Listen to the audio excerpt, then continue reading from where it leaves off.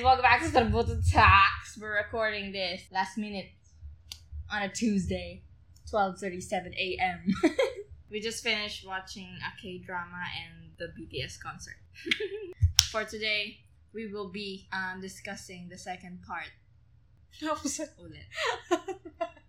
But today, wala kang thought. I'm lost. But today, we will be having the second part to, ano title? The one with their oat show. Oat show? Oat show. Ulitin mo. Can you do it? For this episode, we will be tackling the second part. Tayo na, parang naman tao eh. Wala pang topic. Ano na? Basta, ito yung second part ng previous episode, which Puntangina ulit niya. Okay, we have composed ourselves. So, this episode will be the part 2 of last week's episode where we talk about our ultimate comfort show, which is Friends. Okay, so if you haven't listened to that... if you haven't listened to that episode yet, then we suggest for you to go back because this part we will be talking about the recently concluded Friends reunion that happened 17 years after the show ended. The reunion was released May 27. I don't remember. I honestly have no recollection of time anymore. But if you can stream it through HBO Max. I'm not so sure if it's available on HBO Go. But we were able to access it through a VPN. The free trial lang. I got a VPN and then alam mo yung mga lagi nagko-comment. Through the random links, random sellers on random tweets. Oo, like kung may Twitter. Condolence, ganyan. Tapos pagka-scroll mo na, konting-konti Hindi lang. condolence! May ganon! Like, kunwari, may nag-tweet na artista, tas yung replies po ng, usually ano yan, yung estudyante na rumaraket na, kung sino yung pwedeng kung gusto magpagawa ng assignment, ganyan. Or, ayan, yung mga nagbebenta ng Netflix, ng Spotify Premium, YouTube Music, ganyan. Anyway, that's where I got the account. I only availed for 1 month. And we saw the whole episode, or like the whole reunion thing, which was almost 2 hours. 2 gig of... Through 2 gig of... VPN data? Thingy. Hindi ko alam anong taon na. Basta once na maubos yung data emmer na yun, wala it's na. over. Yeah. Tapos sakto, pagkatapos namin, tsaka naubos yung free trial namin. So, and while watching it was a goodbye. While watching it, we recorded it para... Sure na sure. So, that was it. That's how we went. Oh, that was the first question. Okay. So, how was it for you? It was fun. I liked it. I was very satisfied. It was such a fan service. What I really like about the part na the film nila, yung first reaction nila. When they first saw each other. When they first saw each other and the whole set. I think that was really nice na isa-isa silang pumunta and then everyone was so emotional na nakita nila yung set na wow, oh my God, yung na-feel ko na emotions were rushing in, yung memories nila like, oh my God, ganyan kasi saktong-sakto pati yung ayos ng mismong set eh. And ayun, although I kind of wish na somehow, with regards to the set, sana na-tour nila. I think they kind of did. Very minimal lang eh. Maliit lang naman yung place eh. I mean, like, sana na-tour nila, like, even yung sa dressing room. Pinakita naman, pero parang hindi ko nakita yung room. I don't think it's available na kasi. Like, so, maybe yung mismong set na lang yung nandun for kasi amusement purposes. I really like then the part na yung nag-game sila. The room game. The game where they lost their apartment. Kung ano man yung... Basta yung game show ni Ross. That's my favorite part. That was her favorite part. That was so cute. And then, although medyo halata mong scripted siya. It was so nice kasi lumalabas yung mga guests from before. Yeah. Even the barbershop quartet. Mr. Heckles, he's still alive, but amazing. I didn't know he was. The hand twin. That was so cute. And then Richard, oh my God, ang pogi niya pa din, girl. I enjoyed that part so much. Medyo hindi ko na nag-gets yung part nung interview with James Corden. Although, ang cute din na somewhere between the interview, lumalabas yung ibang cast members. Pero, yeah, medyo hindi na-utilize yung interview session eh. Parang, fun lang. Medyo, Pero madami pa naman kasing nangyari. Yun nga din. Like, hindi din yun yung parang di main yung main thing. Like, yeah. I also like lang the siya. script reading part. Yeah, I like that too. That was really nice. I think it really was a fan service, but also more than that, it's really about the 6 of them. Kasi sila yung executive producer. So parang ginawa nila talaga for themselves na, I like this, blah, blah, blah. Were the guests necessary? We were asking this question kasi I saw a post from Facebook and a lot sa Twitter din. Kasi before it aired, there was an announcement of HBO and Friends official pages na ito yung set of guests and super dami nila. Everyone was na bakit ang daming tao, bakit hindi yung everyone was looking for Cole Sprouse, bakit hindi yung mga original cast yung kunin niya ganyan for Paul Rudd.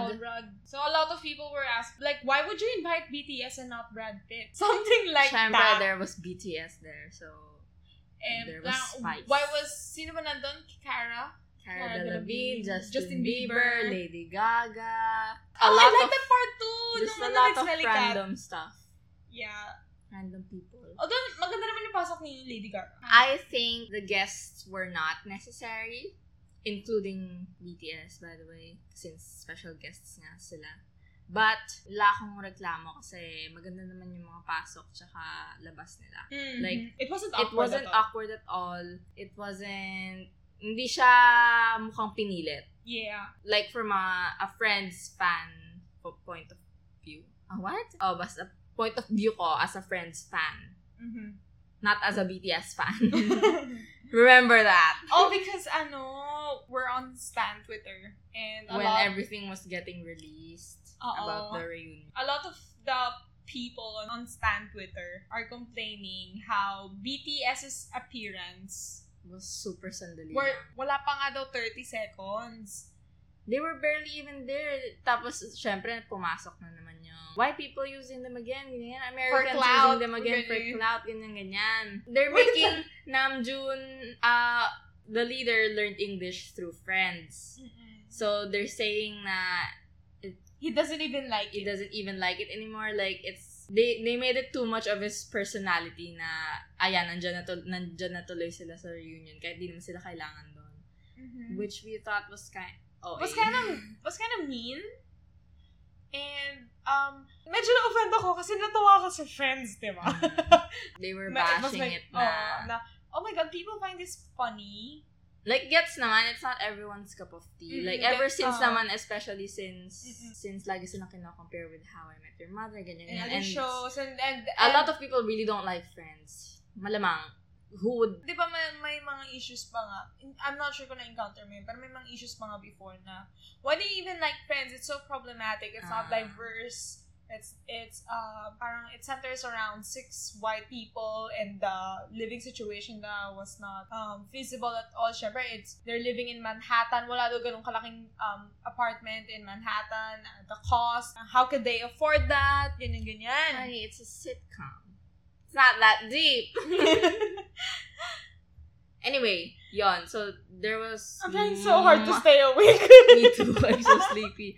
There was so much fuss about the BTS appearance. For those of you guys who are not on Stan Twitter, you might not feel parang wala kasi sila sa sideline of Twitter, so baka hindi nila ma-feel. It's kind of a different realm there. So, when you see an issue blurting out na hindi Philippine government yung may punot dulo, medyo makalat siya. Like, gets, makalat din si Jutes, but, celebrity drama. Anyway, so basically, we thought, okay yung appearance ng BTS. Parang ang point naman kasi nung appearance nila doon is to highlight the fact na ang laki, ang bigat ng impact ng Friends throughout the whole world na umabot sa Korea, sa India, sa everywhere. So, and it helped people connect, ganyan-ganyan. Diba, Emmer? It was a documentary.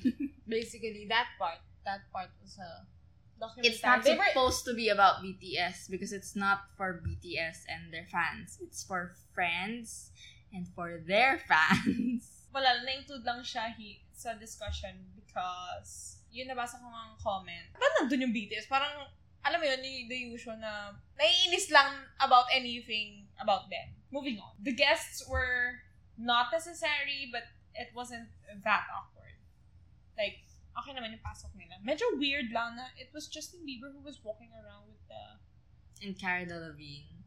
But I think it was okay. Hindi mo sila nagsalita eh. Naglakad lang sila eh. Kung may problema ako doon, I shouldn't be watching it. Why did I watch it knowing they'd be there? There was also someone who said na the reunion daw was parang catered to the fans. Yeah! Sobrang labo!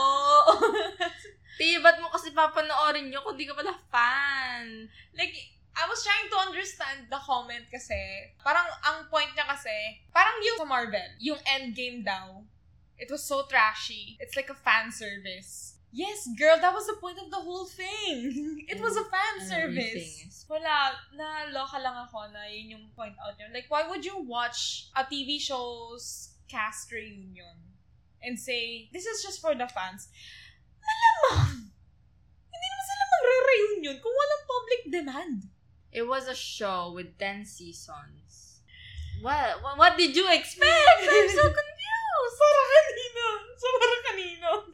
Okay, anyway.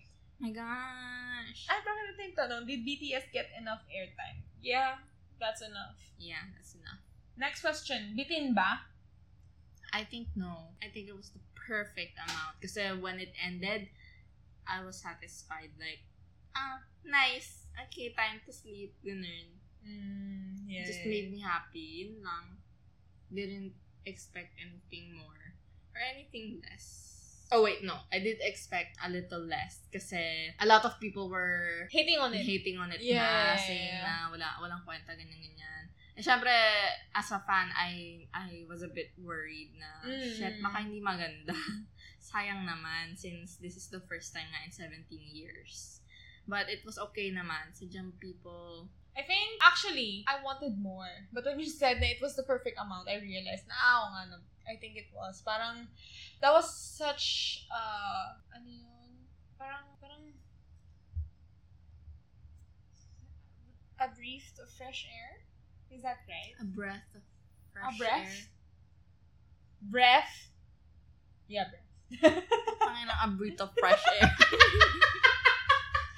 Ako pa mali! It was like, should I cut that? I don't even know. Yeah. You'll know tomorrow. Sige. But yeah, parang ganun siya. A breath of fresh air. And parang, oh my God!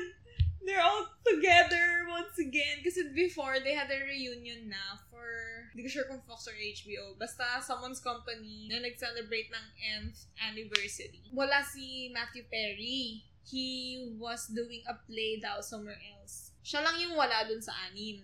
Tapos people were mad kasi, bakit? oh, parang, you're ruining it, blah, blah, blah, blah. Tapos, sinabi na, you're really like, Zac Efron. Kasi, sometime before that, High School Musical had a reunion din. And Zac Efron lang yung wala dun sa reunion. Zac Efron and Matthew Perry starred... Has a movie together. Yeah, 17 again. Had a movie together. Parang, kayo talaga, Sandra ka kayo, blah, blah, blah. So, that wasn't really a reunion. Pero, yeah, first time in 17 years daw na bumalik sila dun sa set. So, it was the perfect amount. And they had an after party, An after.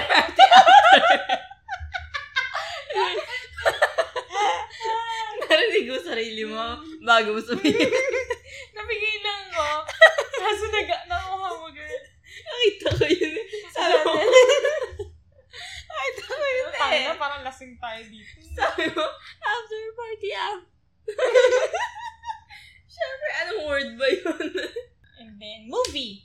Hindi ko gets. Movie as in, would we want a movie? Ako, personally, no. I think the ending of Friends is enough na, and that reunion was just the cherry on top of it. The whipped cream and the cherry.